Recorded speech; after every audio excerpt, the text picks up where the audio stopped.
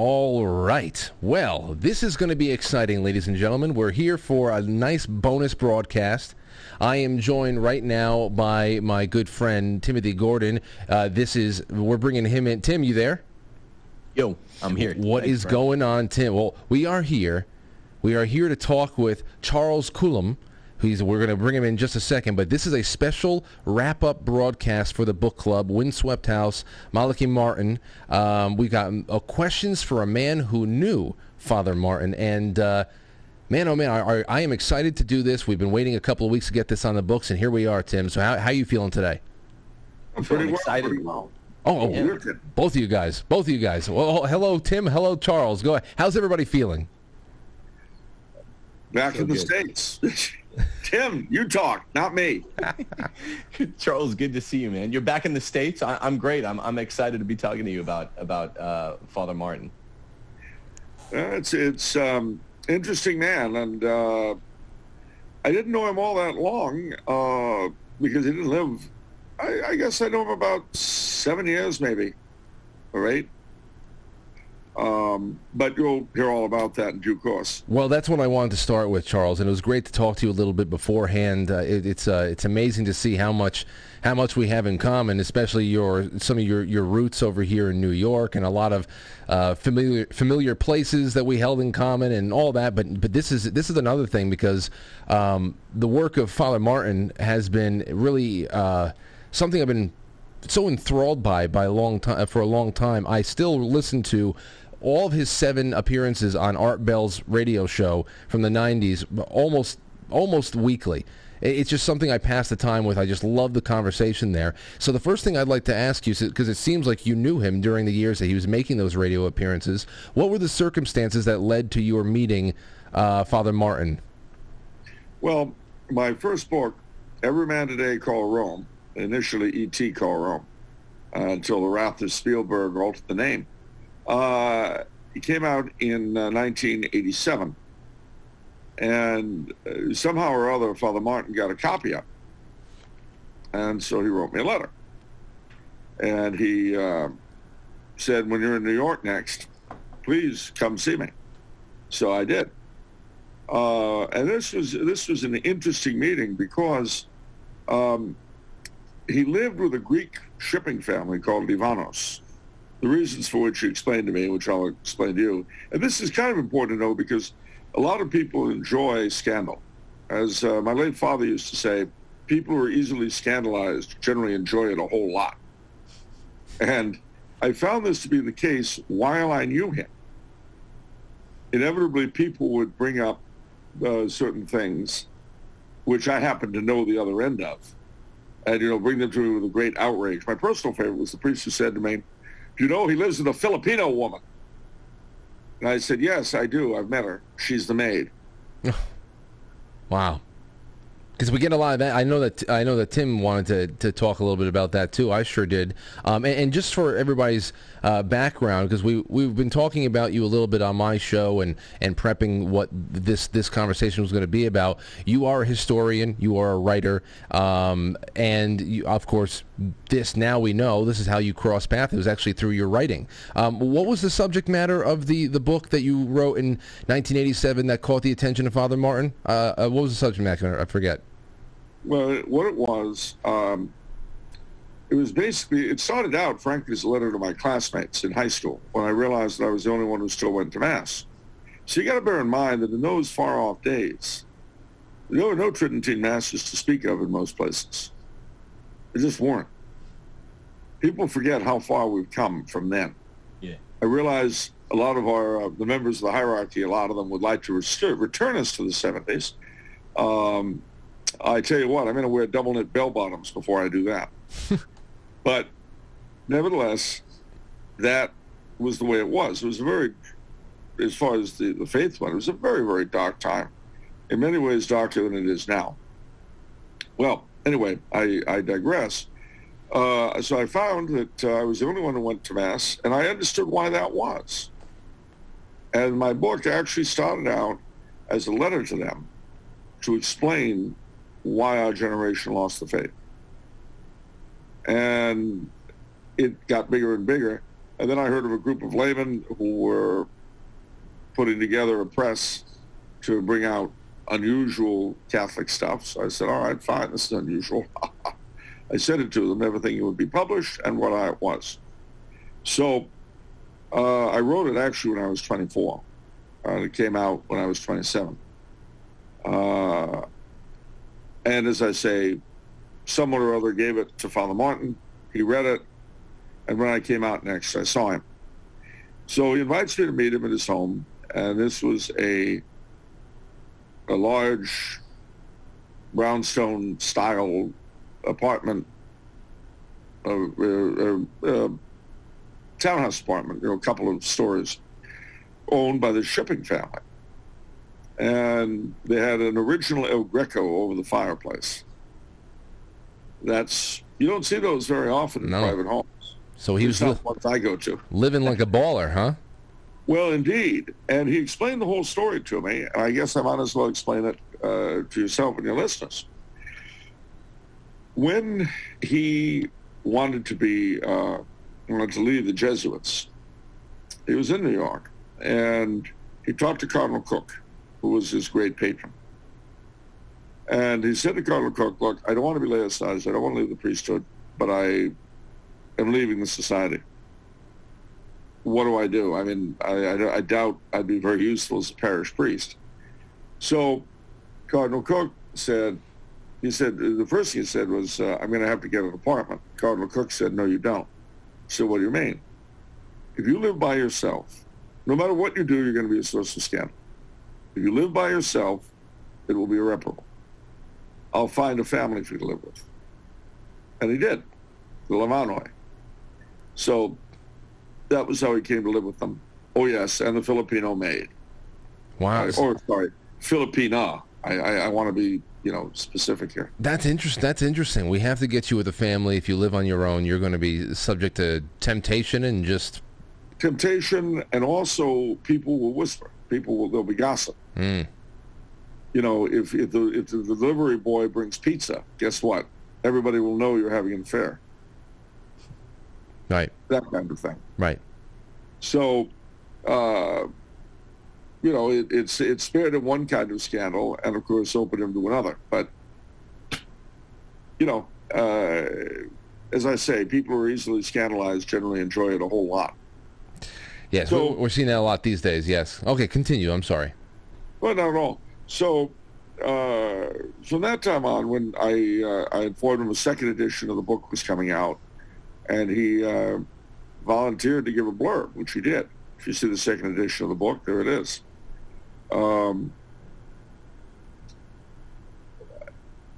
I got to know him. I mean, I saw him maybe 4 or 5 times. I talked to him on the phone many, many times. One of the interesting things, and this I really have to bring up, because whatever else anybody wants to say about him, this is for me kind of the price of admission. As you might imagine, through my book, I got to know a lot of younger people.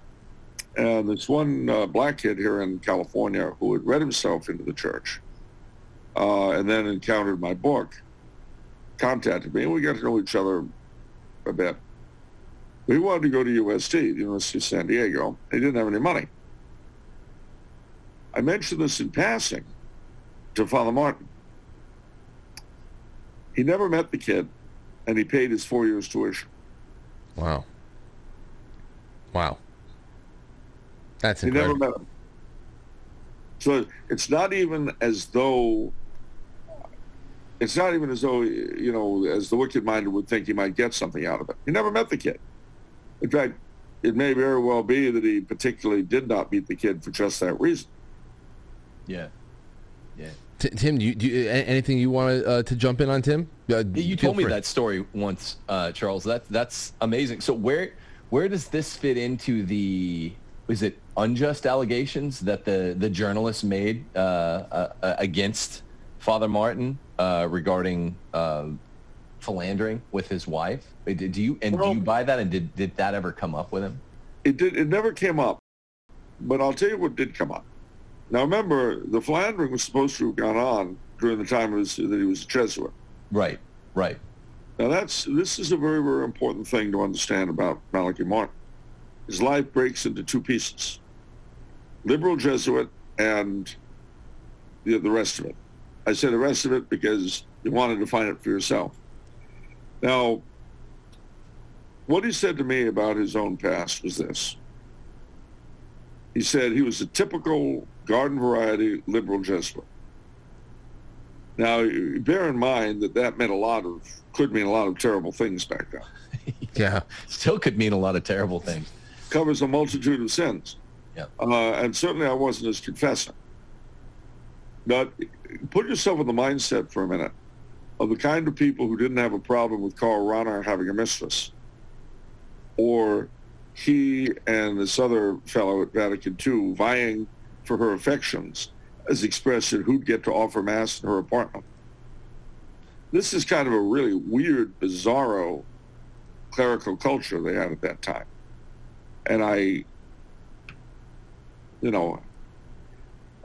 can't comment on it except that to this day, of course, I wonder how a priest can do all sorts of things and without seemingly any problem then offer Mass. Oh well. Anyhow, the 70s. It was the 70s. It was the 70s. Mistakes were made. When the Holy Father went on about ignore Grandma's lace, my immediate thought was, Holy Father, tell you what, stop wearing her polyester vestments and stop acting like her hairdresser. How about that? Anyway, sorry, just a little bit of a rant there, a rantlet. Anyhow, as luck would have it, he had already begun his career as a writer and was making money at it, was doing well. And then he was going to write a book debunking exorcism and showing it up for the fraud it must undoubtedly be, since we all know such things can't possibly happen in this modern world. Well, he went on several exorcisms. And that was the beginning of his conversion. Wow. Because the most disturbing thing for him, as you can imagine, was the possessed person's ability to call out the unconfessed mortal sins of the viewer, of the witnesses. That really shook him up. Because you see, if the devil is literally true, if all that stuff is literally true, then maybe the rest of it's true too, about God and the Trinity and the Blessed Sacrament and all the rest of it. And that was really the beginning. Of course, the book totally changed. It became Hostage to the Devil. And from that time, you don't see an immediate change. You see a gradual change in this work over several years. The first one of his books that I actually read was in 1978, The Final Conclave, which happened to come out about the time that Paul VI died. And there, you could still see traces in opinions of the liberal he had been. But as time went on, these became less and less and less and less. And as you read his earlier books, you can almost follow the progression. He's sort of working it all out, as it were, on paper. What's interesting to me also, he wrote a novel called Vatican, which was interesting because it was basically a fiction about the post-Vatican II era. And it's worth reading. But the funny thing was, I recognized the villains. But the hero, it seemed to me, was an amalgam of several different people, including the late lamented Archbishop Elko. And I finally asked him about it. I said, was Archbishop Elko one of the inspirations for the hero? And he says, one of three. I said, Father, it's a pretty terrible time we live in when you can pull your villains right out of the street, but you got to really work to construct your hero. Yeah. I know. I talk about that a lot with Timothy when we were talking about even some recent releases in the entertainment world that are pretty popular. We talk about the whole where people draw from antagonists and how the protagonists are pretty limited. what's going on here? I mean, and I think that's the biggest thing about Windswept House that we were always wondering about was we know now these decades later after the 1996 publication how the next several decades of history played out, so we know what's possible and what isn't. But at the same time, we're always wondering where's the accounting of the warriors of the light here, because we can see the wicked everywhere, and that plays out very easily in the news. We can see it; it's just running rampant. You just wonder, when are we going to catch a break? And that's just it's incredible that you're still talking about that years ago. Well, first and foremost, remember a couple of things. One is that while good is ultimately more powerful than evil, evil tends to be louder and flashier at any given moment. Number one. Speaking of flashy, Charles, the lamp behind you is throbbing, and it sure is. It's a little distracting. I was wondering. I don't know what to do about it. Unfortunately, my nephew, this wreck is actually my home that my nephew and cousin have been living in while I've been gone, and everything is hooked up to the computer.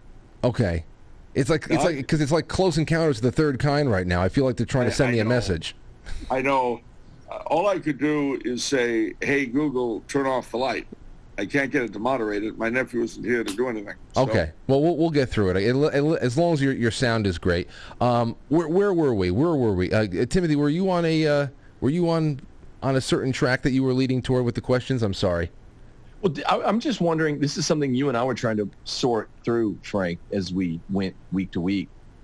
Charles, when Father Martin would say this book, Windswept House specifically, is fact fiction, the next question that any reasonable viewer's or listener's mind is like, okay, what portion fact and what portion fiction? I did a show recently on Windswept House on my channel, and it was like, so much of it, the most important stuff seems to be on the fact side, not the fiction side. I mean, he's making allegations, which I wouldn't say this if some of the Sunk Island Mafia members were alive still, for defamation charges, but he's making allegations that, with a very slight shift in the nomenclature of the names of the villains, of murder, rape, things like that.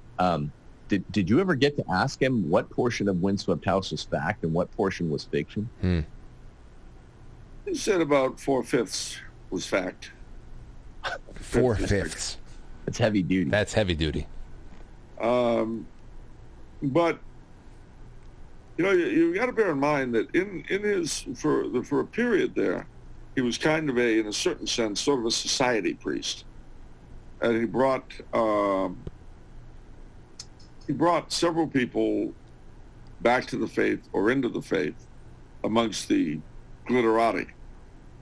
Now, you may remember, or you may not, but early 80s, late 70s, something like that, there was a congressman, I think the name was Jenneret, from South Carolina. And he and his wife had a very messy breakup. And part of the whole breakup process was her posing nude in Playboy. I mean, it was a real mess. Well, he apparently was the one who brought her into the church afterwards, because she quickly faded from view, as people do, and then had to live with the results of what she had done, if that makes sense. He said something to him that was very interesting. She told him that she had encountered devil worship in some of the higher echelons where entertainment and politics meet. And she recounted being at a Hollywood party, and she noticed that people were passing something around. And she wasn't quite sure what it was. Well, finally, it came her way, and it was a golden phallus. They were kissing it. So she made her disciple leave the party. So here's the problem you have anywhere at any time in history. In darkness, depravity grows. And remember that all of us human beings have on one side a yearning for the truth and on the other a spiritual death wish. It's the gift of our first parents for the fall. And any one of us, I mean, you think of the Epstein parties, that have been so exciting. One woman goes to prison for it and none of the attendees. That's interesting. But when you have a lot of money and you have a lot of power, it's a huge temptation to give in to the worst side of yourself.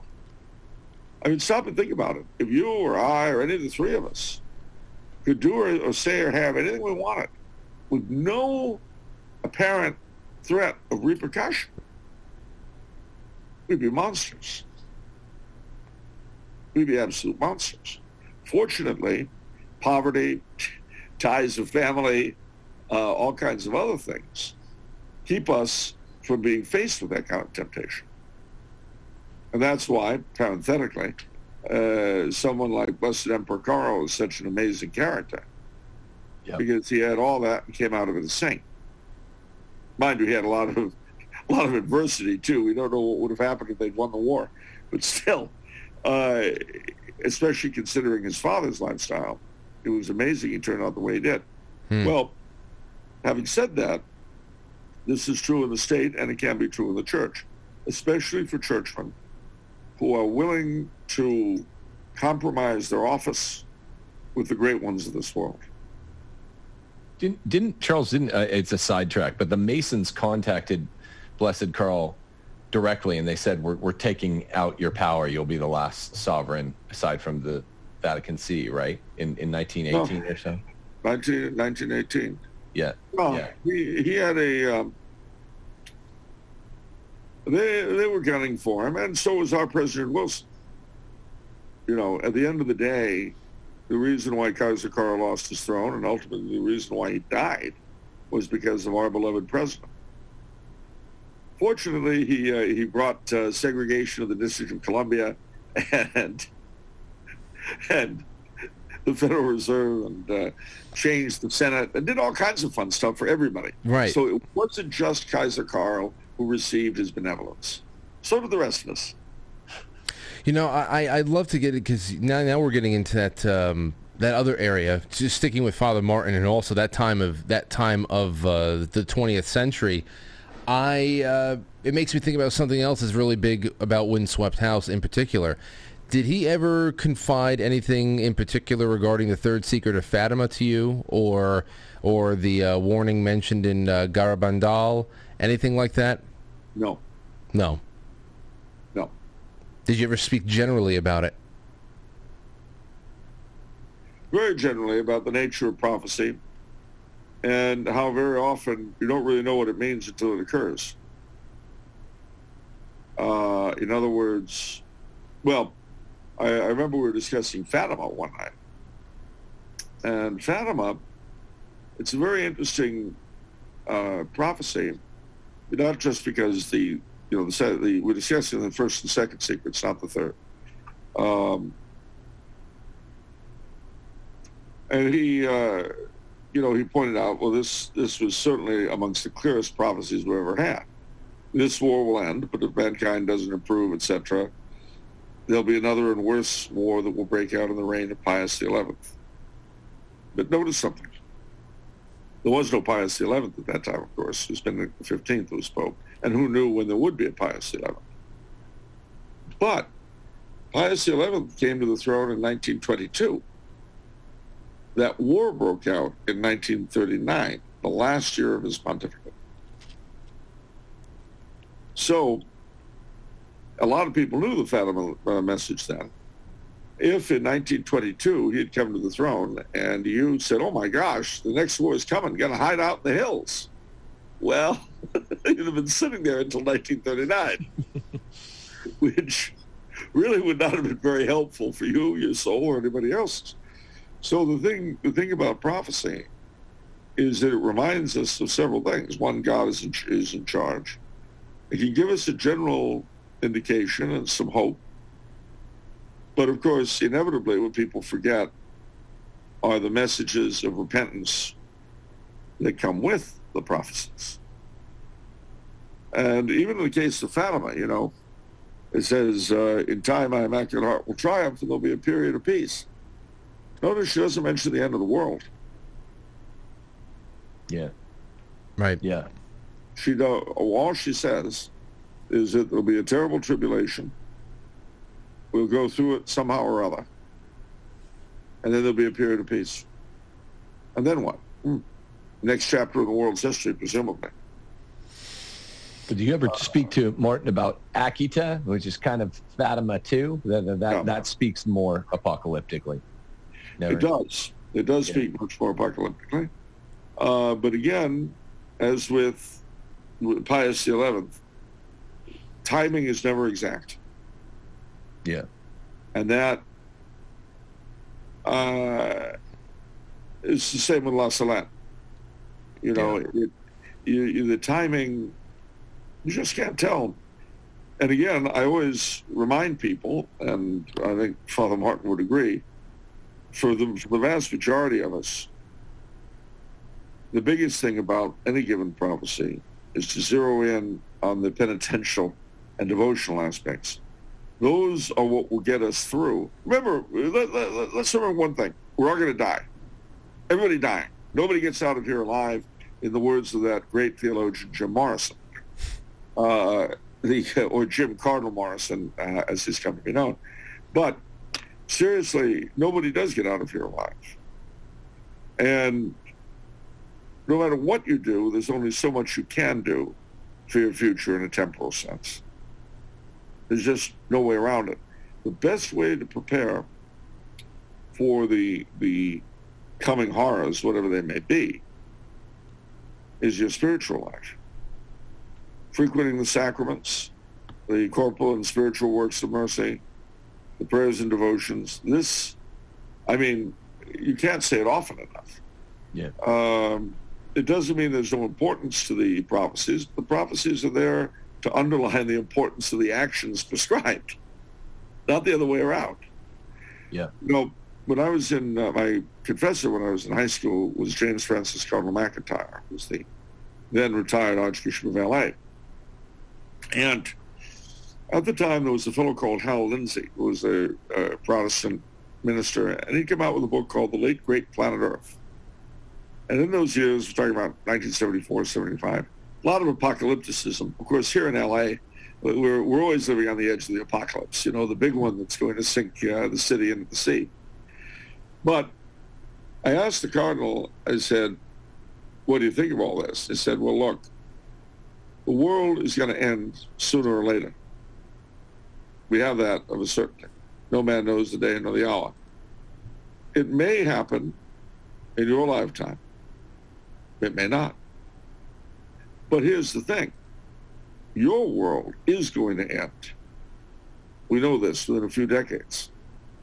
If you're ready for the end of your personal world, that is to say your own death, then you'll be ready for the end of the world if it comes in your time, as it may. It's such a commonsensical thing to consider that right there, and it's the first time I've ever heard that articulated. Well, but Charles, how about this though? This is the other side of it, and that's insightful and all, but like Father Martin describes in more than one book the end of the pontificate. The pontificate has always been a sort of basic unit of measurement over the last 2,000 years anyway of human history. So how are we to, and it's such a big theme in Windswept House, the end of the pontificate. How are we to make heads or tails of the end of the pontificate without thinking of it, at least quasi-apocalyptically, Well, no, I'm not saying you shouldn't. Yeah. But don't be disappointed if the apocalypse doesn't happen in your time. Yeah. No, I know. Did this ever come up, though? Father Martin, with all due respect, what the hell do you mean? What does it mean if the pontificate ends? Is that the end of human history, or is that like a... You see, it's very difficult, frankly. Keys of His Blood. Keys of This Blood was a book that in some ways I think he considered more important. And that gave us a future that, so far as I can tell, didn't happen. The great thing he expected to occur in 2000 with John Paul II.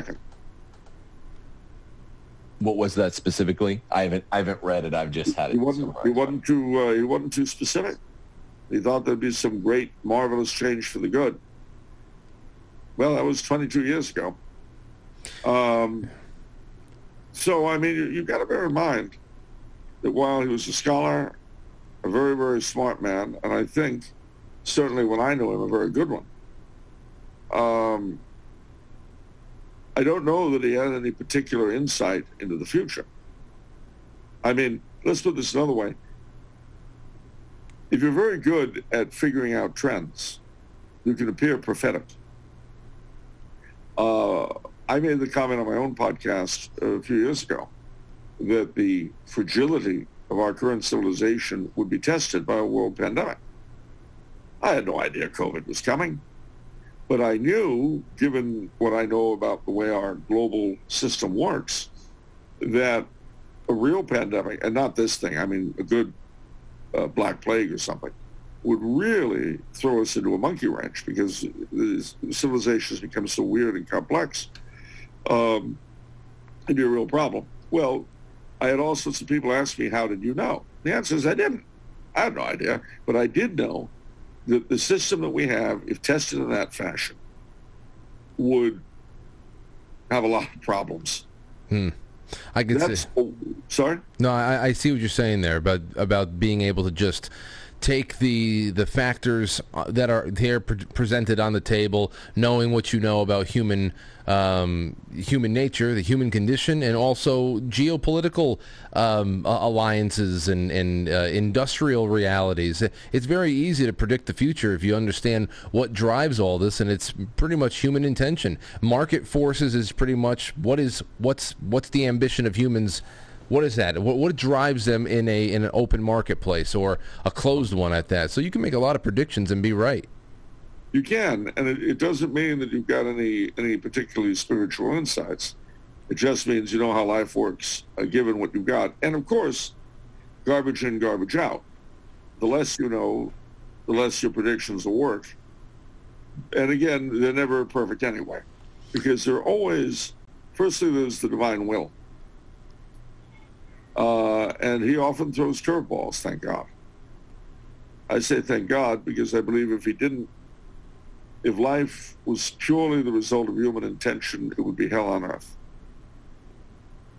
But fortunately, it's not, because he does things from time to time. Everything from raising up people to unexpected events. And that is, as I say, what makes life livable. Yeah. Who expected a man like J.R.R. Tolkien to be produced by the trenches of World War I? But Charles, isn't there a risk, a danger of being too dismissive of the fact that Father Martin had access to the third secret of Fatima? I mean, it was anointed in the sense of being it was set aside from all the other prophecy, in the last 600 years of apparition. It was set aside, couldn't be shared until 1960. He was one of the glitterati who had access to it. And I don't think we've talked about this before. I don't think you're dismissive of that, but we don't want to only read the sort of natural calculability of. No, and as I say, I'm not applying that. Listen, I'm not dismissing it at all. Yeah. But I don't know the circumstances, and he certainly didn't tell me, under which he saw the secret. I know he saw it. I don't know. He didn't discuss with me then. I didn't ask him. If he felt like sharing, I'm sure he would have. But he didn't. So, what's that? Charles, I want to ask you something, because it's 2:41 now, and I definitely don't want to take much more of an hour away from you, and I have other things I want to do, so I want to get at least two more big things in here for me, and that is, number one is his death. This is another thing that has a lot of speculation. A lot of people think it's very, very suspicious. Nobody knows how was he How did he die? Was he in the middle of an exorcism when it happened? Was it demonic in spirit, in nature? How this trauma at the end of his life was caused? Obviously, at this point, you probably weren't talking to him on the phone. You were probably just reading the news like everybody else. But did you have any conversation that would give you some insight into what he may have thought was coming for him eventually? None. Okay. None. When you heard the news, what did you speculate at all? Did you think what could it be, or is it just mourning the loss of a friend? It was both. I mean, I knew he'd been having a few health problems, but I wasn't expecting him to die when he did. And with a man like that, knowing what he knew and the kinds of people he knew, or knew may not be the right word, the kinds of people he was aware of, you couldn't help but wonder. But I really have nothing to add to. I don't know any more than anybody else. One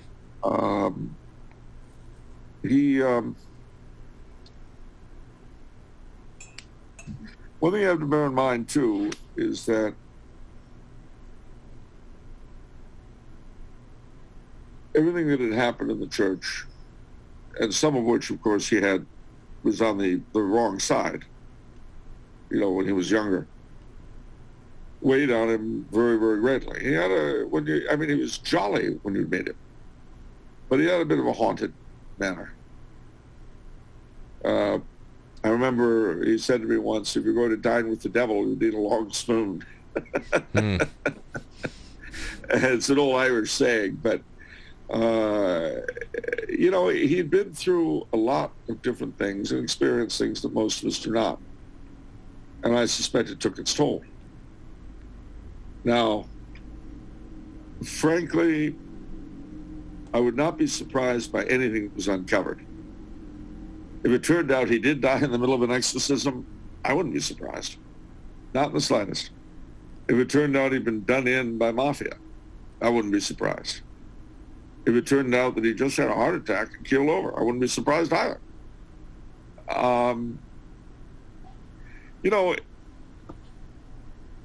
a lot of ways, and I want to say I don't mean this word in a pejorative in any sense of the word.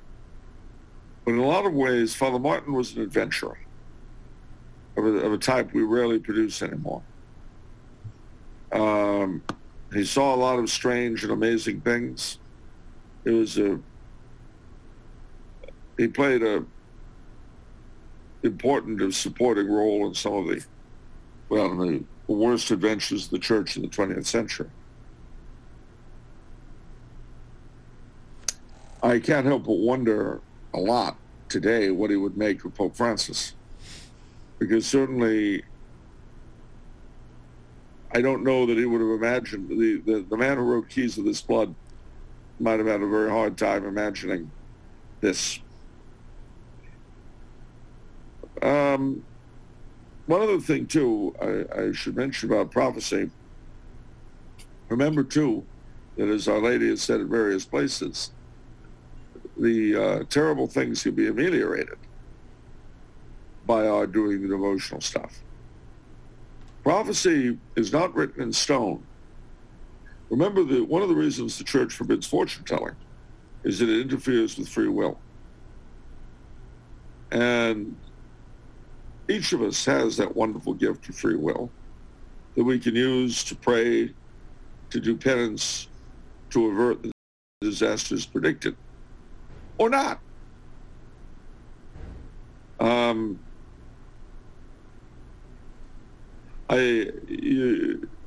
do I put this? You don't want to be dismissive of prophecy at all. But you see, what you tend to find people going in one of two directions. They dismiss prophecy and it's all about leading a good life, or they dismiss leading a good life and it's all about prophecy.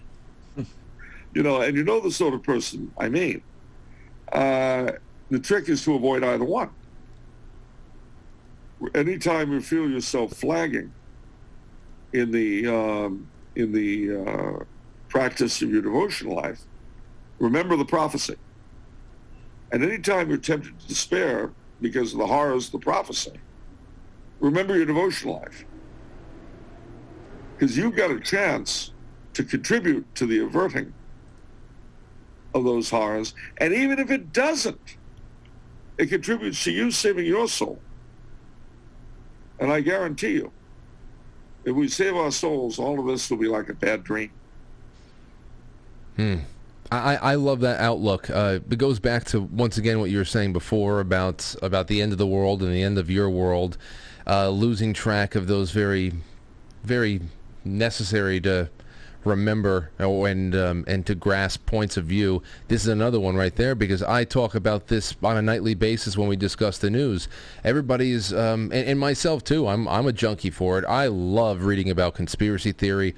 I love talking about doomsday scenarios and this and that, and trying to pick up new pieces to a puzzle we haven't found before. And it feels like even though you haven't left your house, you're Indiana Jones, and you're there on the front line of something very special. But the other thing that I keep Post-its around me to keep myself focused is you've got to be able to walk away from this, and you have to live your life. Every day you cannot give up willingly any day of your life, because you're not getting that one back. It's just really it's really interesting to have to find a way to balance all that out. Tim, do you have anything else that you want to help me close with Charles here? This has been fantastic. Yeah, as a parting shot, Charles, thanks for doing this. Frank, as always, thanks for doing it. I guess just my parting shot question would be, on the cusp of what you said about Father Martin's speculative view of what Francis would have been. I mean, to tie it to the question of his death, I mean, he was writing about 5 or 6 of the supposed kingmakers in the so-called Sankt Gallen Mafia that are named or almost named characters in Windswept House. And again, he's naming them as some of the worst villains there. So it almost, when I read Windswept House, which was late, I'd meant to read it for 10 years. I only read it with Frank the last couple of months. I thought, I'm glad I read this in the 10th year of the Francis pontificate, because not to impute to Father Martin like superhuman powers, but it really seems like he knew something like a Francis pontificate was coming by knowing the guys who gave him Francis, like Achille Silvestrini, who's kind of the ultimate villain, even more so than Cardinal Bernardin in the action. So that's quite possible. I mean, as I say, I wouldn't be surprised. You remember the priest in Wisconsin? Yes. Had a dossier on all of the non-binary clerics in his diocese, and he's killed, and the only thing stolen are the files. Well, as I say, it would not surprise me. I just can't pretend to knowledge I don't have. Yeah. It You know, the other thing, too, you've got to bear in mind, I should say this because it may go on record as part of his canonization process, that I was actually present at a miracle that occurred with Father Martin. Okay. Well, this is, let's hear about this. Well, I hope you're seated. In fact, I can tell you both of us so you can survive this maybe. All right. I was in New York one night, and I went out with Father Malachi Martin, the late lamented Father Paul Wickens of St. Anthony's in Orange, a traditional priest of some renown in Jersey, and the equally late and equally lamented Dr. and Mrs. Timothy Mitchell, who ran Pro Ecclesia in those days. So we all went out to dinner at the Barbizon Hotel. And we had a great dinner. The conversation was wonderful. The wine flowed. The food was great. And then the meal ended. The two priests fought over which of them would pick up the bill. Is that the miracle? Yeah. I was waiting for it. You told me that one before, and I fell for it halfway through again. Then I was like, "Damn it, he's doing the Bill thing." Yeah, I mean, what's gonna happen is he's gonna make a pile of Svoyadel show up out of nowhere. What's gonna happen? Oh, it's a check. I get it. No, that's fantastic. No, I mean, think about this: 2 priests fighting over who gets to pay for layman's dinner.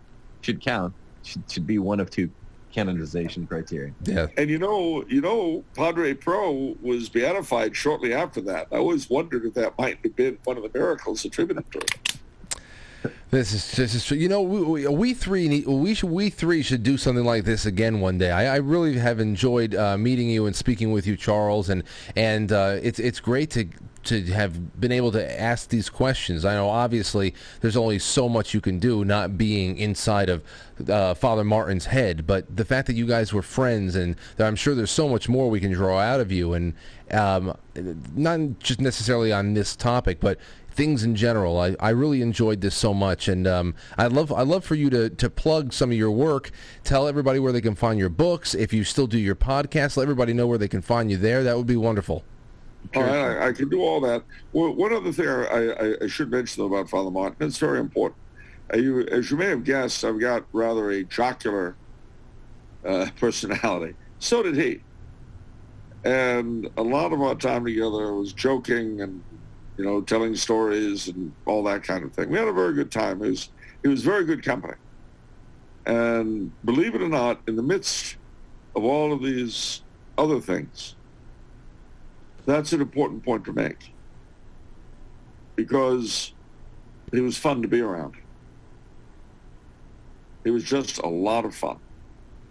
And if there's any quality to him that is easy to forget because of everything else, it's that one. And it shouldn't be forgotten. Wonderfully said. Wonderfully said. And where can people find your work, Charles? All right. Well, you can find it in several places, actually.